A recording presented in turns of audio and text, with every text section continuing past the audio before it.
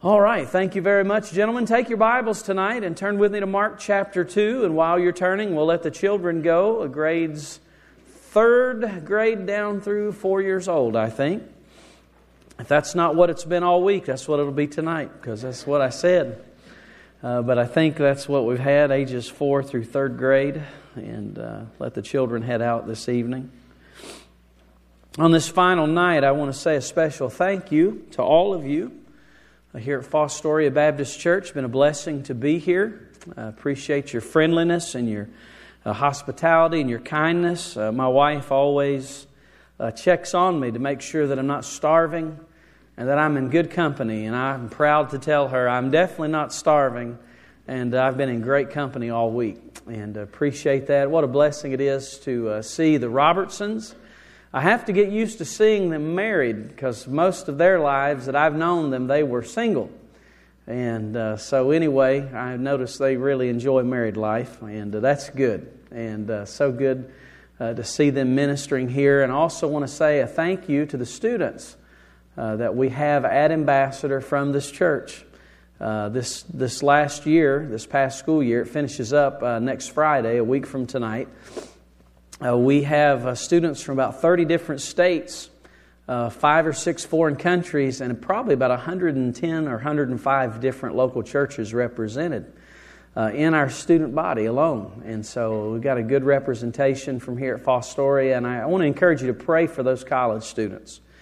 I think about Joey as he's newly married. I told him, I said, my soul, boy, you're going to have a busy year. And it's certainly been, I'm sure, a growing time for him. And Allison is there our way, and then the others as well. We're just delighted that they can be with us. So pray for them. They'll be finishing up this next week.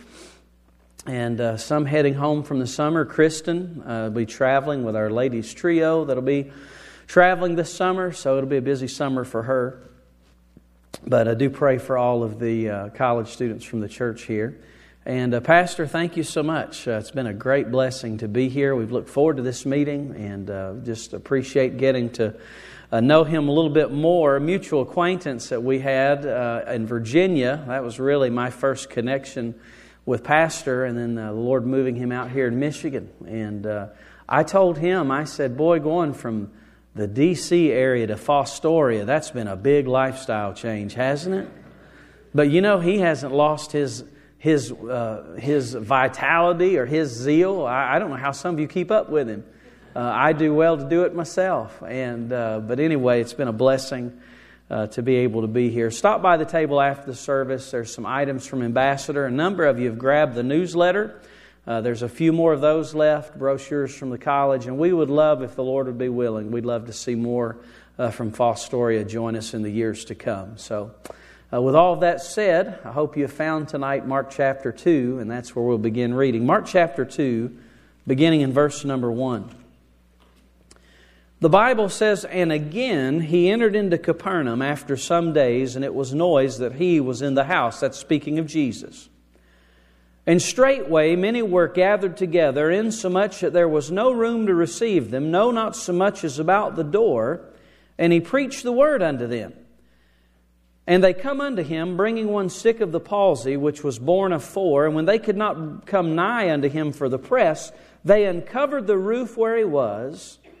And when they had broken it up, they let down the bed wherein the sick of the palsy lay. And when Jesus saw their faith, he said unto the sick of the palsy, Son, thy sins be forgiven thee. Now, in the first 5 verses that we've read tonight in Mark chapter 2, we learn this very simply, that God takes 4 unnamed men. They are unknown to us, but they're known to God, and they make a great difference in the life of a man who needed the Lord. And tonight I want to preach to you a message that I've entitled, 4 Men Who Have Made a Difference. 4 men who have made a difference. Now, when you look throughout American history, you don't have to go very far in the early founding of our country to understand that there were several men that believed in liberty to such an extent that they were willing to stand whatever the cost, even if it meant their own lives, And as a result, we're sitting in this church service on a Friday night worshiping God. Why? In part because of the labor of these four men. The first one I mentioned tonight is George Washington. George Washington, the first President of the United States. If you'd ever like to read a good excerpt of his life, read the book by David McCullough entitled 1776. And through that year, you see George Washington standing strong throughout that year, enduring the hard, enduring the easy, in order for to have the birth of our nation. George Washington once said this. He said, it is the only thing, he said, that is necessary for the ruling of our people. He said, it's impossible to rightly govern the world without God and the Bible. That's what George Washington said. Now, I want you to imagine with me if a presidential candidate said that in our day and time. But George Washington, first President of the United States, he said, it is impossible to rightly govern man apart from the Bible and God. But we owe him a great debt of gratitude tonight. Another man that I mentioned to you is a man by the name of James Madison. He is not a very well-known founding father, and few people recognize this, that Madison was the architect of the Constitution. James Madison, at the time the Constitution was written, and this blows my mind, he was 36 years old. Tonight I stand before you 43, and it took me till I was 36 to know which end was up. And here God orchestrates this in the beginning of our nation. We find James Madison, a man that puts together the Constitution with the help of his peers, and we have an enduring document tonight. Another man that I could mention to you is a man by the name of Benjamin Franklin. Now, I'm not here to tell you tonight that Benjamin Franklin was a saved man or that he was a Baptist. As a matter of fact, you read a lot about his life. Sometimes you shake your head and wonder. But I will tell you this, Benjamin Franklin heard some of the best preaching of his day when he listened to the old evangelist George Whitefield preach to 30,000 people strong without the help of amplification. You think your preacher has leather lungs. I'm going to tell you something. George Whitefield had leather lungs. But Benjamin Franklin, you find his picture on the $100 bill. His signature would be found on the Declaration of Independence, the Treaty of Paris, the Treaty with Alliance with France, and the Constitution. You know, one of the reasons you're sitting here tonight is because a man named Benjamin Franklin believed in liberty. But then another man that I mentioned is a man by the name of Thomas Jefferson. If you've ever heard the Bill of Rights, Thomas Jefferson was a major player in us having the Bill of Rights. And the truth is, I've mentioned to you four well-known people that have impacted all of us tonight, whether we know it or not. But tonight, I'm not interested in recognizing those that are well-known. I'm interested tonight in recognizing those that are only known to God. You say, who are you here to recognize tonight? I'm here to recognize four unnamed men. You know what their greatest accomplishment was? Listen to me. It wasn't birthing a nation. It was bringing a man to Jesus. As much respect as I have for our forefathers tonight, as much respect as I have for the beginning of our nation, ladies and gentlemen, with all of that plenty in mind, understand tonight there's no greater privilege and there's no greater joy for the child of God than to bring people to Jesus.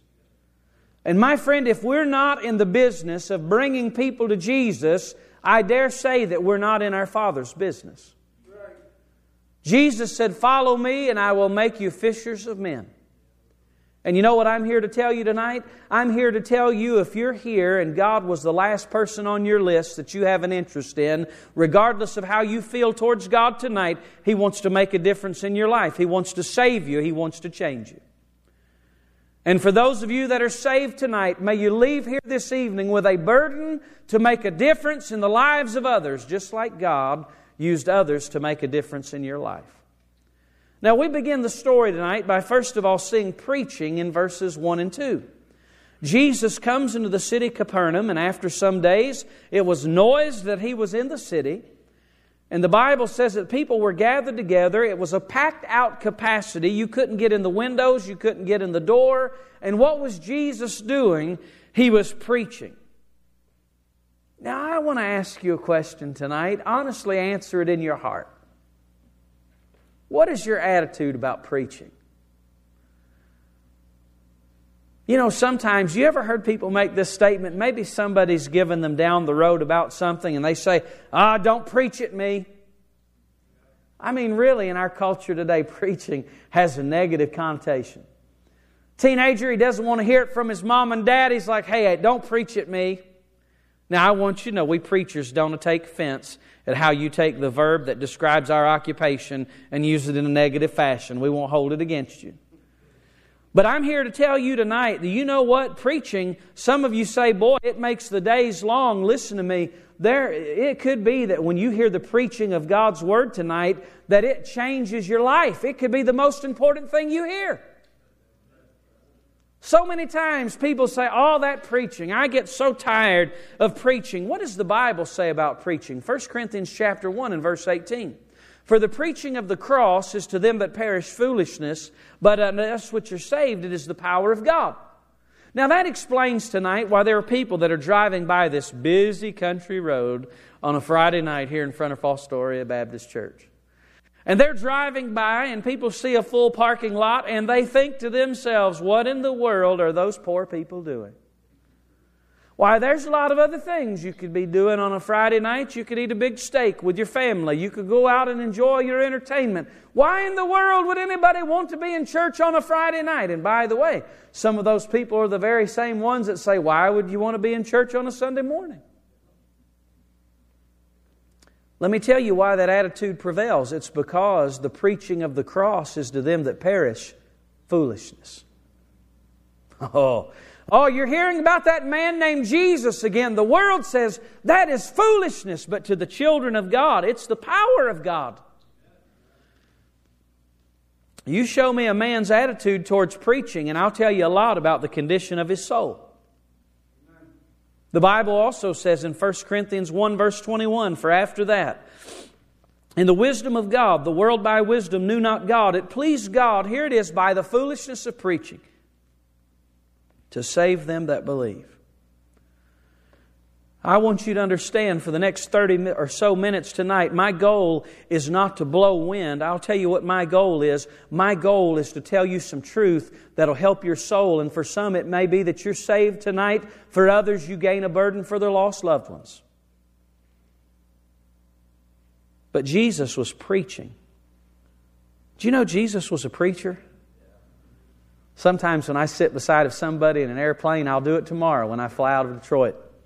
Sometimes when I'm sitting down beside of somebody and we strike up a conversation, I'll say, hey, what do you do for a living? And they'll say, oh, well, I'm a surgeon, or oh, I do this, or I do that. And they'll talk about their occupation for a while, and then inevitably they look at me and they say, what do you do for a living? And I say, oh, I'm a preacher. And you know, I get two kinds of totally opposite reactions. The blunt Yankee, if I can say that, he looks at me and he's like, oh. Or I get the apologetic, oh, well, that's good. My uncle, he was a preacher. I've been to church before. Or my aunt was a preacher. I mean, they're going on and on and on. They're trying to find everything they can. Oh, do not make me feel badly. But I don't take it personal tonight. Because I realize there are some people, they despise preaching or they're not interested in it, not because of a preacher, but because of the person of whom it speaks, and that's Jesus. But Jesus was a preacher. And you know what Jesus is doing at the end of verse number 2? It says, and He preached the word unto them. We preachers, we can tell stories. We preachers, we can let our personality come through. But I'll tell you what, God has never used a story of mine to change a person's life, but I'll tell you what He has used, the Bible. And listen, I could entertain you and tickle your ears just like a lot of modern day preachers do, and it doesn't help you a lick. But when I tell you what Jesus said, verily, verily, I say unto you, except a man be born again, he cannot see the kingdom of God. Now there's a difference to be made there. But here Jesus is in this room. He's preaching. And I'm going to tell you, when Jesus is preaching the Word, that crowd better listen. And my friend, I say to you tonight, when you hear somebody preaching the Bible, I'm not talking about their opinions. When they're preaching the Bible, you give it your dead level attention. Because you know the most important thing that takes place in this church? I'm going to tell you what it is. It's the preaching of God's Word. The choir is not the most important ministry in this church. Some of you say, that's good. We've been needing to get rid of Brother Aaron. It's just we could do a lot of other things. Let me tell you tonight, I didn't say that it was not a needful ministry. I'm just saying it's not the most important. I know this young man well enough to know that when he structures a service and he keeps a listening ear to pastor, do you know what he realizes is the most important part of that service? It's when this book is opened. And my friend, it's high time for us to treat with seriousness the preaching of the Word of God. I'm going to tell you, don't expect a lost and dying world to pay attention to the preaching of God's Word if the children of God aren't going to be willing to listen. That's why when I preach, I want people to listen. You know why? Because it's what this book says. And by the way, I'm going to let you in on a secret. Did you know that we preachers actually see what people are doing while we preach?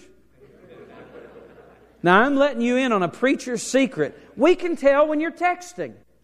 We can tell when you're bored. Listen, we can tell when you have a medicinal sleep from when you didn't take your insulin and you're just nodding off, all the way to just making your bed and laying in it. But what turns me off whenever there's young people talking in a service while I'm preaching, it's not just the personal dignity between the two. It's just because I'm convinced that when you're preaching the Word of God, that's the most important thing to be said. And it's interesting to note, Jesus is preaching, and when He's preaching in that room, that house is entirely packed out. There's no room to get in. Now, I've heard of sellout crowds for concerts and sporting events. But could you imagine a sellout crowd for preaching? I mean, you know, the Detroit Lions, they're going to fleece people for $50 to $100 a seat just for a nosebleed seat. And people will pack it out. You can come to church for free. No pew rent. People of God, you ought to tithe, you ought to give your offerings. That's to be understood. But you know, it's amazing. Here Jesus is, He's preaching. It's not a rock concert. It's not a sporting event. He's preaching in its packed out capacity. And I believe everybody tonight ought to be eager to hear what God has to say. But then number 2 tonight, we find a problem. Here's the problem. You've got a man who's sick with the palsy. He can't move himself. He's paralyzed. And then so they're going to bring him to Jesus. And when they bring him to Jesus, there's nowhere to get him in. They didn't just bring him to Jesus to glance at him. They brought him to Jesus for Jesus to heal him. So there's 2 problems. The first one is the problem with the man himself. He has the palsy. He cannot move. He cannot go to Capernaum. He needs somebody to take him to where Jesus is at. Now, I want to tell you tonight about this man's problem. There's 2 things we can learn from it. Number 1, we can learn this, is that every one of us in this room has a problem. You say, preacher, I didn't come here tonight for you to give me bad news. Well, I'm going to tell you something. If you're going to appreciate the good news of the gospel, you better understand the bad news first, or you won't understand why you need the good news.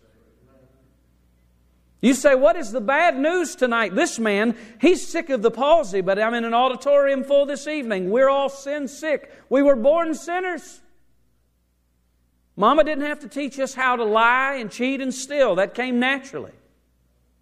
For all have sinned and come short of the glory of God. And there is no psychologist, there is no professional that can tell me otherwise when God's made it plain. There's nobody in this world that is perfect, and we're all born in sin.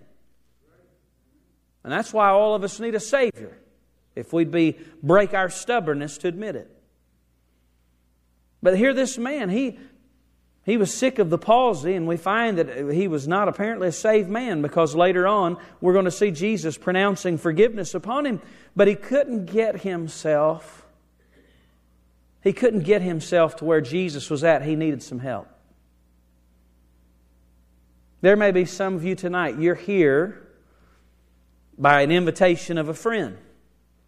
Maybe you've invited a person to an event. Maybe you've had somebody talk to you about your soul. And sometimes it's easy to be offended by that. It's like, what do they think? Do they think I need church? Well, think about it for just a moment. They think they need church. That's why they're going. So, but we get defensive sometimes. There's some people, they're like, oh, I just can't make it today or whatever. Well, for me, I was really an interesting case. I wasn't raised in a Christian home. And you know what? I had to have people, they brought me to church every Sunday. They would wake up on Saturday mornings when they could have been getting their fishing gear ready, and they'd come knock on the doors of kids that sometimes were a little smart, sometimes a little coy. A bunch of us were characters, and then they'd come pick us up on Sunday morning, not even know if we were going to come or not. But I'm going to tell you something. I'm glad that somebody was interested in bringing boys and girls to Jesus, because that's one of the reasons I'm standing before you tonight. Because I'm going to tell you, in a household that was filled with drunkenness and sometimes drugs and other things, ladies and gentlemen, I'm going to tell you, I didn't have any hope apart from Jesus. And I'm forever grateful for men that said, we're willing to bring you. But there was another problem, and the problem was the press. You say, the press, what do you mean? Notice with me in verse number 4 rather. And when they could not come nigh unto him for the press. Now, when you read the Bible, be careful about putting 2018 words into New Testament language. You say, what do you mean? Well, the press. When you tell me the press down in our day and time, when I hear that terminology, I think of CNN, Fox News, MSNBC, ABC, MSNBC, and you name it. Huffington Post, which is a liberal rag, and everything else. All right? That's not what it's talking about here. Although I will tell you, those places of the press today have done a job of keeping people away from Jesus. I don't doubt that, because they've distorted Him so much. But what it means is there was such a crowd of people that were around that place. And here these people, they can't get this man into the house. Could you imagine how disappointing that was? Let me tell you, ambulatory service wasn't back then like it is now. Back now, they just load you up in a stretcher, they throw you in an ambulance that rides like a tank, and you go to the hospital 30 miles and you're there. Well, back then it was a matter, listen, there were no strollers, there was no modern conveniences. It's just grabbed the old boy and towed him, as we'd say in the South, to Capernaum. I don't know how they did it. I don't know. They might all just grab an arm, I'll grab an arm, you grab a leg, you grab a leg. There's 4 of us, we'll drag him there. I don't know how it happened, but I know that those 4 men, they drag him all the way to Capernaum, and then when you get there, you can't get in. Now, ladies, that's like you going to the grocery store. You've got your coupons in hand. You cannot wait to just clean out the store and buy with this tremendous deal, only to get to the aisle and every last one of those items is gone. You could bite a nail into. You come home weeping. Your husband said you wrecked the car. No, I couldn't buy my sale items. He just shakes his head, says, honey, it's going to be okay. Well, for these 4 gentlemen, they try to bring that. There's no way they can get him in there. I'd have been disappointed if I'd have been the man with the palsy, or I'd been one of the 4 that had to tote him there. But you know what those fellas did? Verse number 4, it says, they uncovered the roof where he was. And when they had broken it up, they let down the bed wherein the sick of the palsy lay. Wow. Now, I've seen a lot of things while I've been preaching. One time while I was preaching, I said, you ought not be texting in church. And as soon as I said that, I watched a guy go like this. I've seen all kinds of things in church. One time when I was at service, a man in the front row just passed right out. We closed the service, called the ambulance, and the service was done with.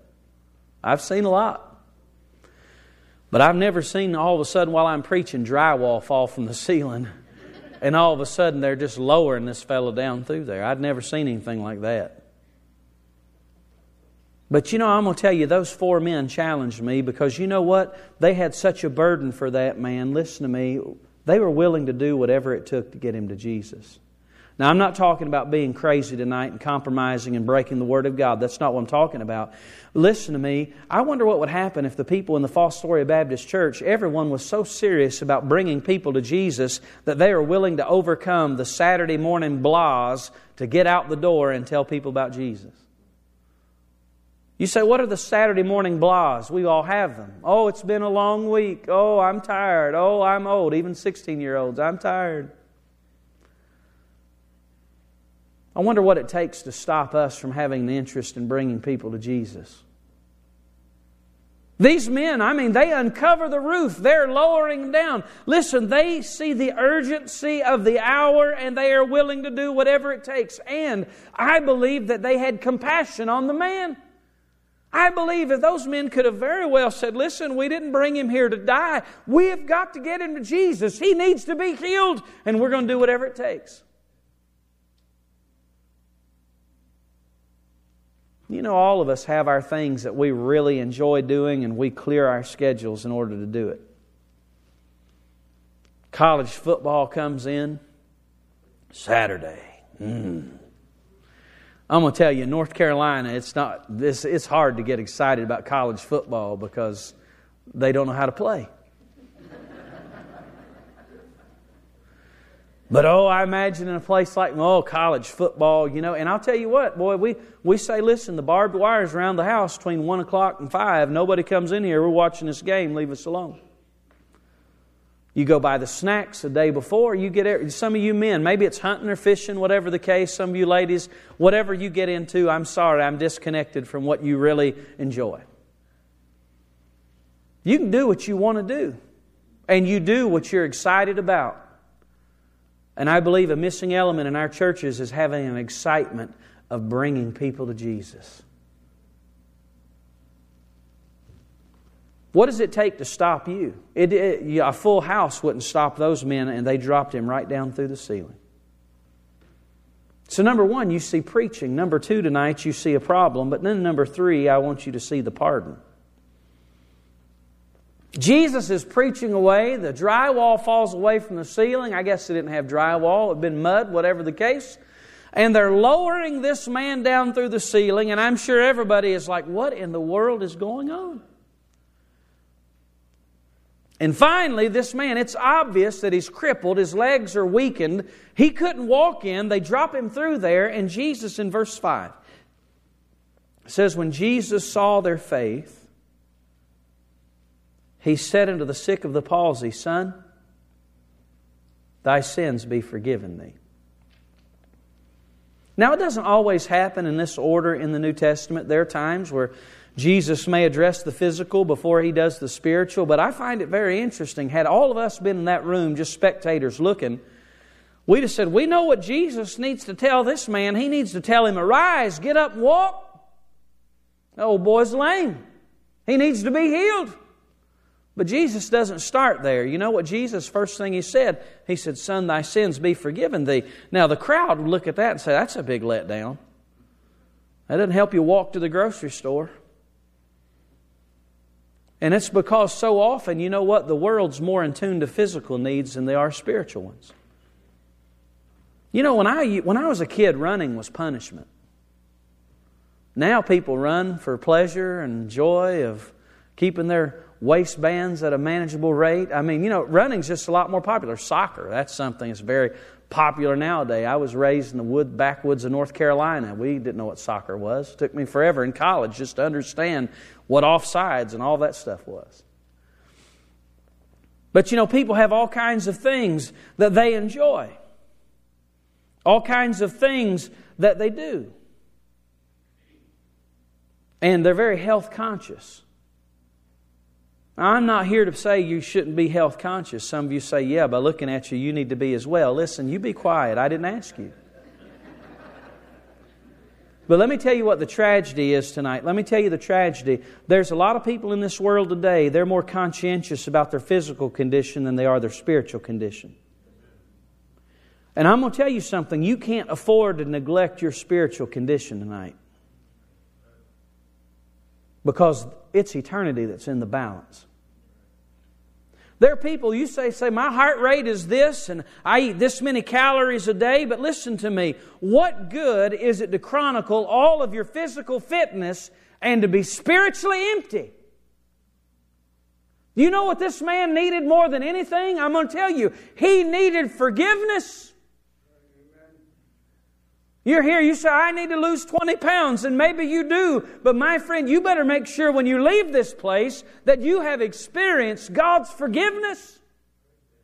That is the greatest need. And you know, there's one way to get it. There's only one way to get it.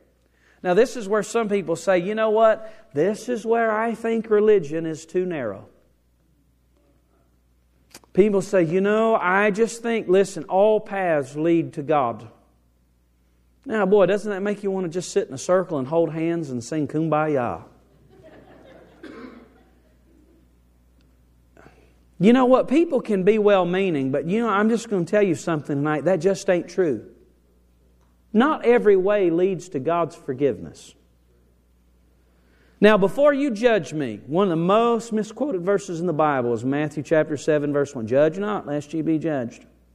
And most of the time, I hear that quoted by people who are judging. So even according to their own standard, they're not holding their end of the bargain up. But before you judge me tonight, let me just illustrate. Now, listen, the world says there's people in this area that would tell you, listen, if you're baptized, you'll get God's forgiveness and you'll be saved. There are churches that will say, listen, if you do good, you put money in the offering plate and you do the best you can, that's how you get to heaven. There are people, they say, listen to me, you know, you just do the best you can. You know, you hear all kinds of things. Give money, do this, do that, and that's how you get to heaven. Just salve your conscience. But the Bible says there's only one way. If I told you tonight, I said, I want you all to know something. Interstate 40 will take you right through downtown Fostoria. You're like, Interstate what? I'm like, Interstate 40? Yeah, it runs through North Carolina. It takes you all the way out to Phoenix, Arizona, but it'll take you to Fostoria, Michigan. You'd look at me and say, brother, I'm telling you something. There's no interstate that takes you to Fostoria. And what would you do if I looked at you and I said, you're narrow-minded. You're so narrow-minded. Always lead to Fostoria. You'd be walking out to the car and this is what you'd be doing. You're narrow-minded. Well, you're cuckoo. That's what you'd be saying. You would, wouldn't you? All right, let me ask you a question. If it is foolish for me to say that always lead to Fostoria, don't you think it's foolish tonight for somebody to say always lead to heaven? Especially when Jesus said this, I am the way, the truth, the life. No man cometh unto the Father but by me. You notice what it says here? And when Jesus saw their what? Faith. That's the key to forgiveness tonight. You can't get it any other way. For by grace are you saved through faith. The question I have to you tonight is not what denomination you are. It's not how many times you've been in the church in the last year. My question to you tonight is, have you placed your faith in Jesus Christ, acknowledging your need because you are a lost, undone person? All of us born that way. We're lost and we're in need of God. We're sinners. And the only way that we can get forgiveness is to place our faith in Jesus Christ and the work that He did for us when He gave His life on the cross of Calvary and He shed His blood for your sins and mine. That's the answer tonight. Said, son, thy sins be forgiven thee. Oh, I'm going to tell you, forgiveness, that's just a wonderful concept. When you think here is somebody who's the guilty, have you ever felt guilty before? Here you have the person who is guilty, and they stand before the righteous one who is perfect. And they're in need of forgiveness. I have 3 children. And my second and third are like kerosene and fire. They have a way of pushing each other's buttons.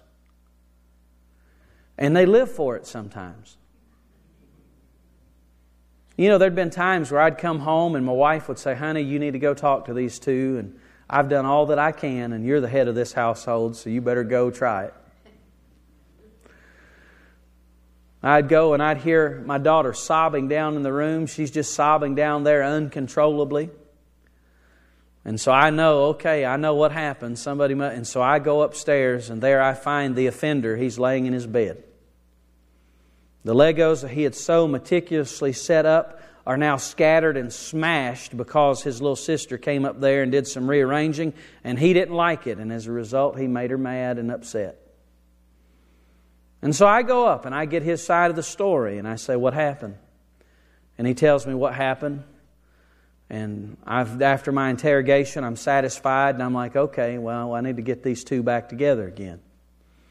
And so I carry him down, take him down the steps, and we go into the offended's room. That's my daughter. And when I go in there, she just, as soon as she sees us, she starts wailing. Girls are emotional. I mean, just wide open. I'm thinking, as a male, the reason we're in here is to try to fix this. Give us a chance. And finally, I get her calmed down to the snubs. Do you know what the snubs are?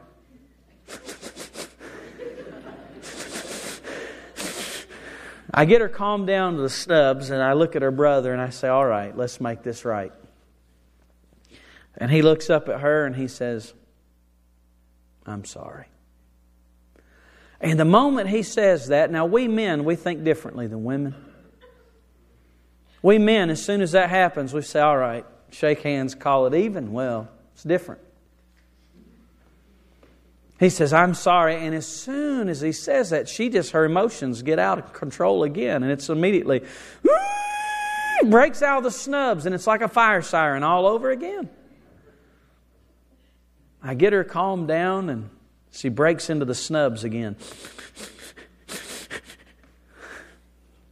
And finally, after she gets herself under control, she looks at her brother and she says, you're forgiven. And I'm going to tell you what, as a parent, you just walk out of the room, you're just like, oh, I'm so glad. So glad that's over with, you know. But really, as a parent, you know, when you think about it in hindsight, it's a beautiful thing. It really is. But ladies and gentlemen, I'm going to tell you, there is nothing more beautiful than when a human being knows that he's in trouble and he knows that he's lost without God. When he looks up into the heaven and he cries, God, be merciful to me, a sinner. And he hears from heaven a resounding, you're forgiven.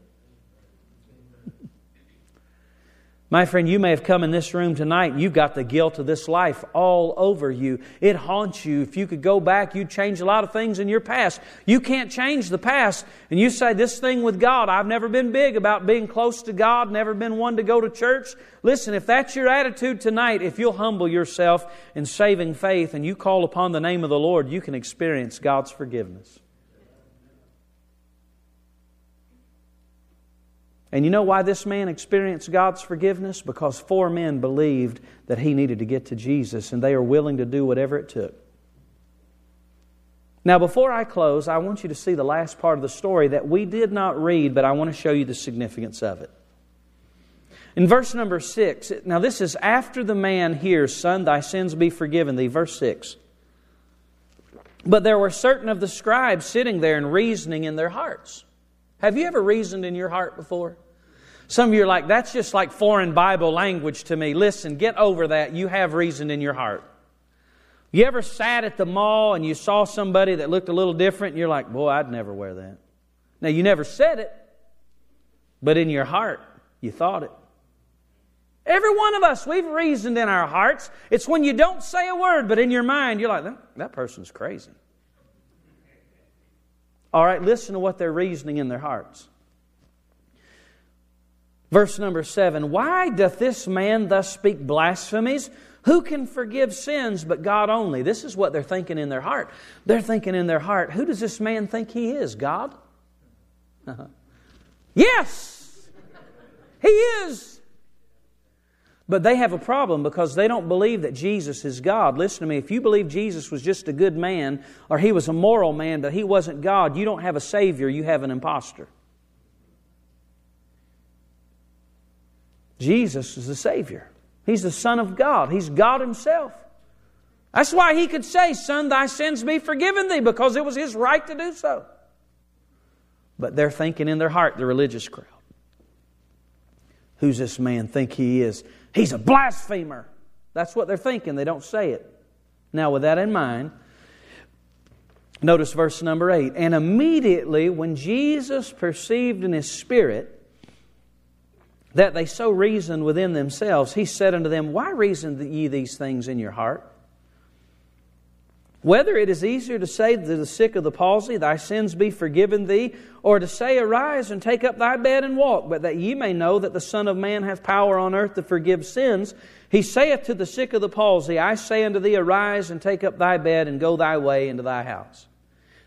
Now we read that. Everybody claps their hands. They say, boy, that's a great story. Jesus healed the man with the sick of the palsy. But there's more to it than that. These people are reasoning in their hearts. They're saying, who does this man think he is? They don't say it, but they reason in their hearts. And Jesus looks up at them and He says, why are you thinking these things? Now, some of you still don't get it, so let me illustrate it. Let's say during the course of this message, in the last 5 minutes, somebody's looked down at their watch and they've said, listen, it is 8:03. Doesn't this man know that there's a lot of things to do in life in Michigan after 8 o'clock on Friday? He needs to be quiet. We've got things to do. You didn't say a word to anybody, you just thought it. And so right in the middle of my preaching, I'm stomping and snorting, and I stop and I fasten my eyes right on you. And I say, so, it's 8:03. We got things to do. Let's go hear the corn grow in Fostoria. You know?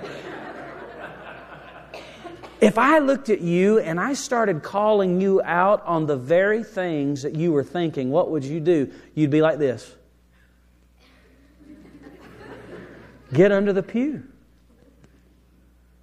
I'm going to tell you, these religious people, can you imagine if somebody looks at you and they're telling what you said in your heart, even though you never said anything? But here's the problem. Those guys, they just got angry and then they just rejected Jesus all the more. But Jesus knew what was in their hearts. Ladies and gentlemen, I want to tell you tonight, Jesus knows what's in your heart this very moment.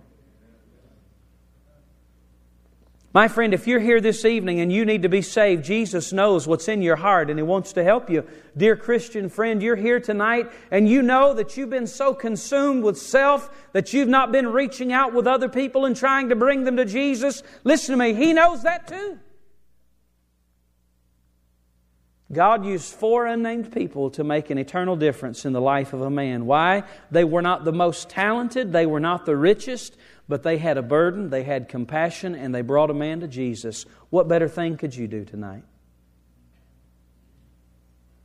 You know, I'll forever be indebted to 4 men. Their names mean nothing to you, but they mean all the world to me.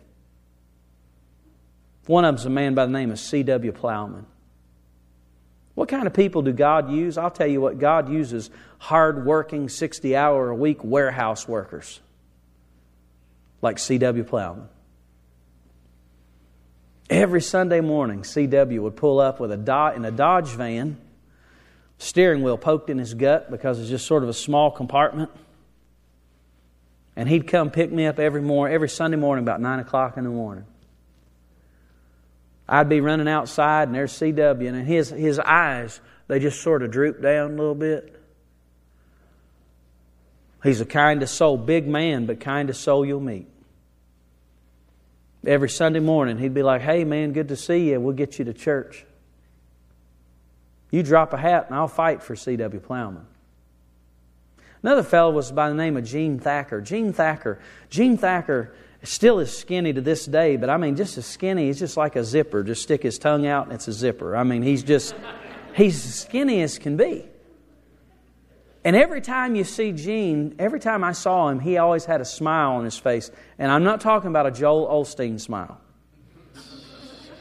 Now, there's some people, they have that smile, and I'm like, man, you can't look that way at 6 o'clock in the morning. I'd really like to see how you really are.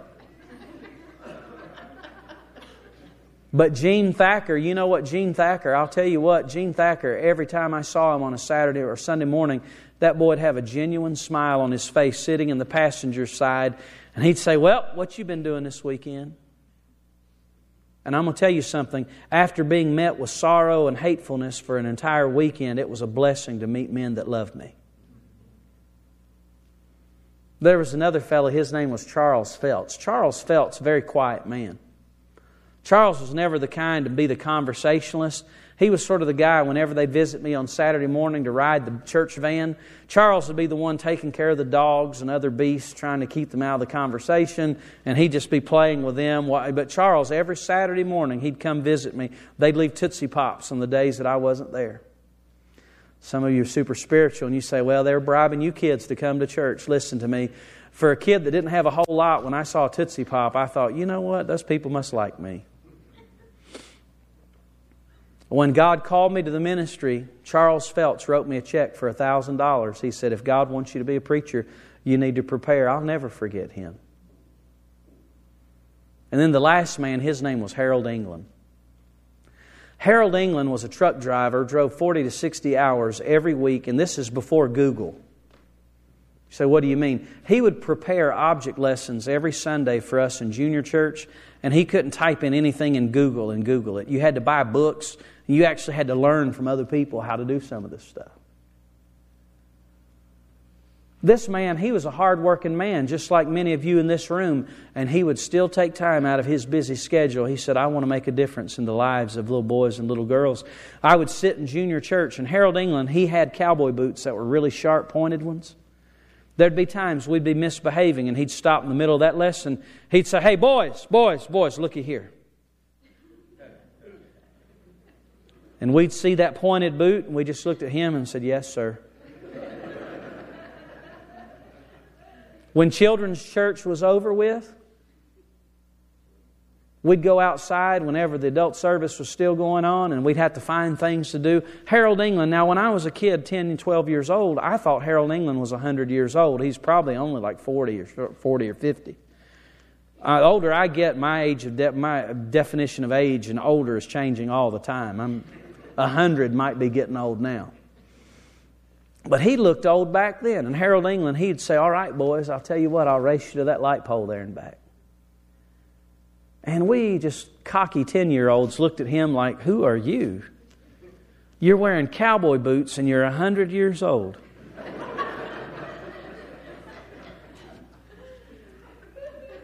And he would beat us every time. You know why those men mean the world to me? I'm going to tell you why tonight. It's not because they're rich and famous. It's not because they have the most talent. No, I'm going to tell you why. When a lot of other people in the world didn't care very much about where I was at in life, those four men did. And Jesus made a difference in my life through them. And ladies and gentlemen, this is a room tonight that ought to be filled with people that desire to make a difference in the lives of others. But as long as you're number one in your life, as long as you're given to entertainment, as long as you're lazy, as long as you have no burden, there will be people around you who die and go to hell that God would have you otherwise reach. My burden is twofold tonight. Number one, there's some of you in this room, you may not have God's forgiveness, and God's made it very plain. You can have it tonight by faith in Jesus Christ. But my prayer is also that for every child of God in this room, you'd realize God wants to use you to make a difference in the lives of others. The question is are you willing? Are you willing to forget yourself, and are you willing to think about others? Are you willing to live for God first and foremost, and then reach out to others? 4 unnamed men made an eternal difference, and you can too. Let's bow our heads together.